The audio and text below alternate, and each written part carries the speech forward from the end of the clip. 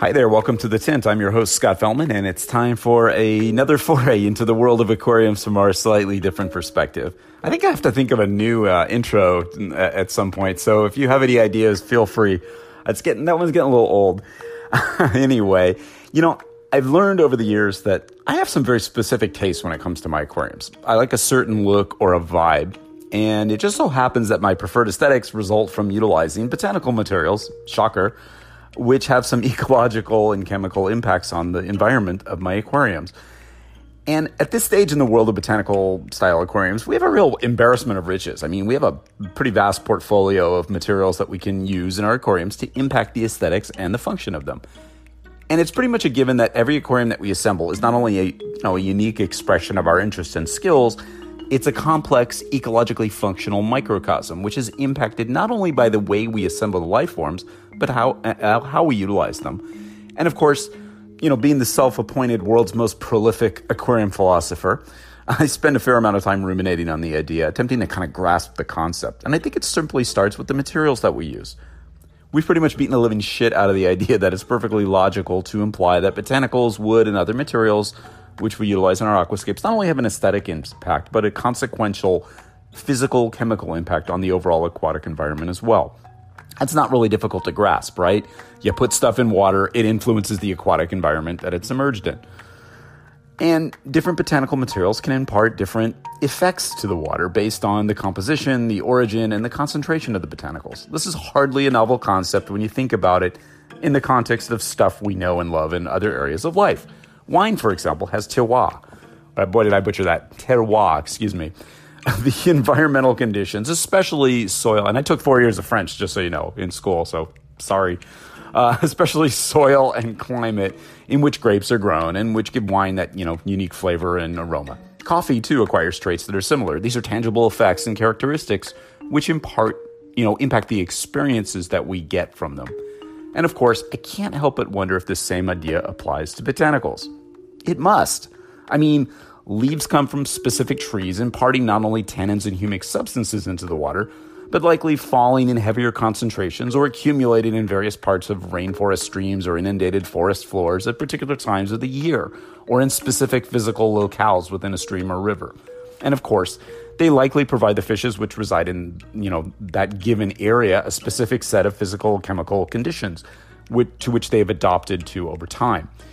And since we're now rather specific about considering the regions from which our botanicals come from, we at least have an outside shot at offering our fishes materials and chemical constituents and compounds they contain, which may impart characteristics to the water which are extant in said regions, right? Is that not the very definition of terroir? Yeah, sort of, right? Actually, I think it makes perfect sense. Excuse me. Wow, mornings, right? Anyway, as we've discussed before, the soils, plants, and surrounding geography of the aquatic environment, or the aquatic habitat, I should say, play a pretty important and intricate role in the composition of the aquatic environment. I'm going to clear my throat one more time. That is crazy. And in turn, natural botanical materials influence the soils and even the water chemistry of the regions in which they are found to a certain extent. Of course, sometimes you have to cheat just a bit, I suppose. Here's a case in point. I remember not too long ago reading in some forum on killifish that a certain African species needed selenium in its water because the soil in the region from which it comes from has high levels of this stuff. Now that's logical because many plants require this substance in order to grow properly, so it makes sense that fishes which come from waters that are adjacent to these soils would be accustomed to higher concentration of it than those from other regions, right? And hobbyists were discussing adding things like Brazil nuts, which are known to contain a high level of selenium, into their aquariums.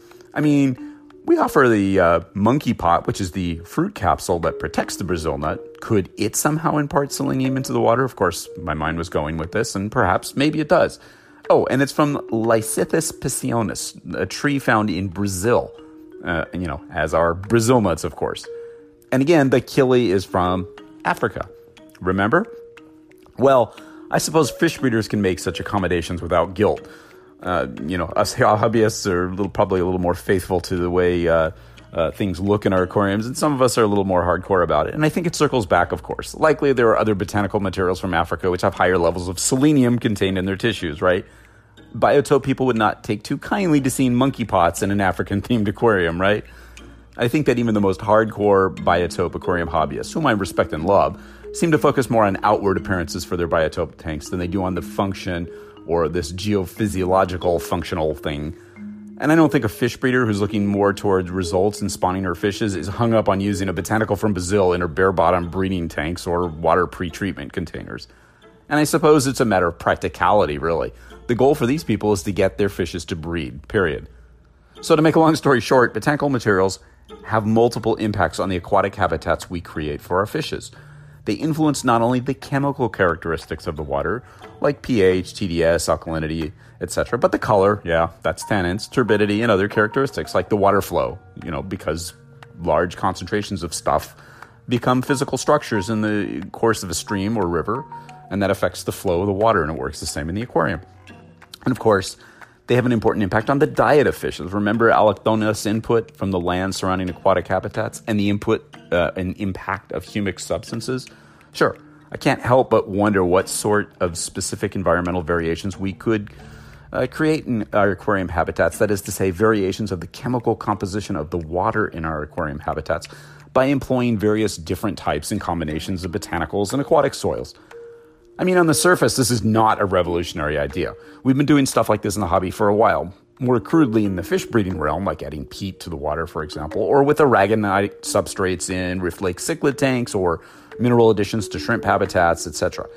In the planted aquarium world, it's long been known that soil types and additives, i.e. clay-based aquatic soils or substrates high in potassium or whatever, will obviously impact the water chemistry of the aquarium far differently than, say, iron-based soils. Excuse me, and thusly their effect on plants, fishes, and perhaps an unintended side consequence, the overall aquatic environment will differ subsequently and differently as a result. So it pretty much goes without saying that the idea of utilizing different types of botanical materials in the aquarium can likely yield different effects in the water chemistry, and thus impact the lives and of the fishes and the plants that reside there. It's not that big of a stretch, right? I just can't help but wonder what the possible impacts of different leaves or perhaps different seed pods from different areas can have on the water and overall aquarium environment. Now, the biggest problem as I see it is we just don't have any real chemical analysis of the materials contained in the botanicals we use. I mean, I'm sure you could really dive deep now that, when we give you the scientific names of many of the botanicals, you could probably really dive deep, find some scientific paper somewhere in which these things were analyzed, and it might be there, and then you can infer some stuff. But for the most part, it's obscure. And for that matter, at this point, we're not sure what to do with it. Most of us wouldn't really know what concentrations we'd need to create specific effects or to take advantage of a given concentration of whatever that is contained in a specific botanical, right? And with few exceptions, we don't even know which compounds from which regions benefit our fishes in specific ways.